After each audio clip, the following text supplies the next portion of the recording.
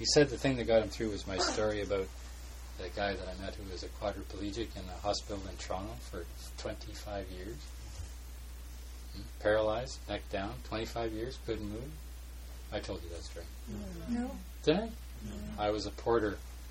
I was making money to travel with my teacher, and I took us second shift. Sometimes they'd have second shifts guarding patients, and they had that needles, and the patients would pull their needles out during the night, so they hired porters to sometimes to kind of babysit, so to make sure the person doesn't pull the needle out during the night.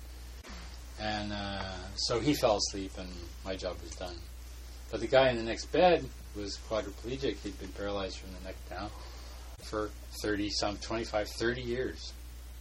He didn't have any family, no friends, nobody, except the nursing. And, the nurses are nice enough, but they got 600 patients, and they change every couple of days, and they're in and they're out, and, hello, Mr. Smith, how are you today? How are you today, Mr. Smith? Okay, let's change your sheets, or let's give you a bath. And, okay, Mr. Smith, see you later. And he's all alone again. 25 years ago. So we had a long talk about hallucinations and altered states, because, you can imagine. You got no other feed, right? He was a Hungarian guy.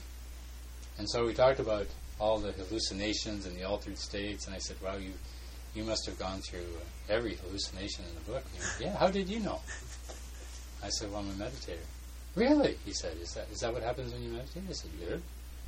Every hallucination and weird idea and strange feeling and, out there all over the place.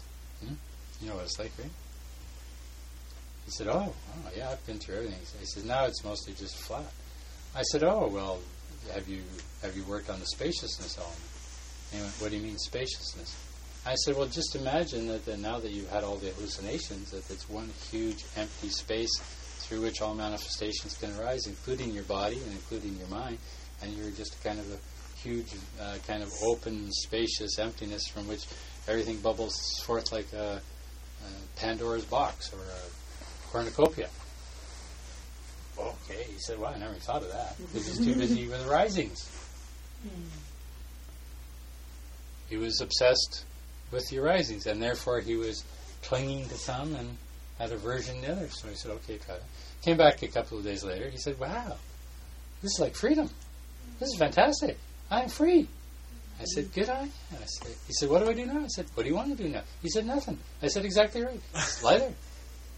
Nowhere to go, nothing to do. You're out of it, bro. He died 2 weeks later.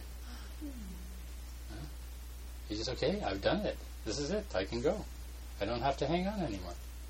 He gave the last gift, which was his life. Gave it up.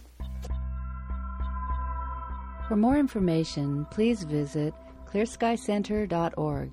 That's ClearSkyCenter.org. Thank you.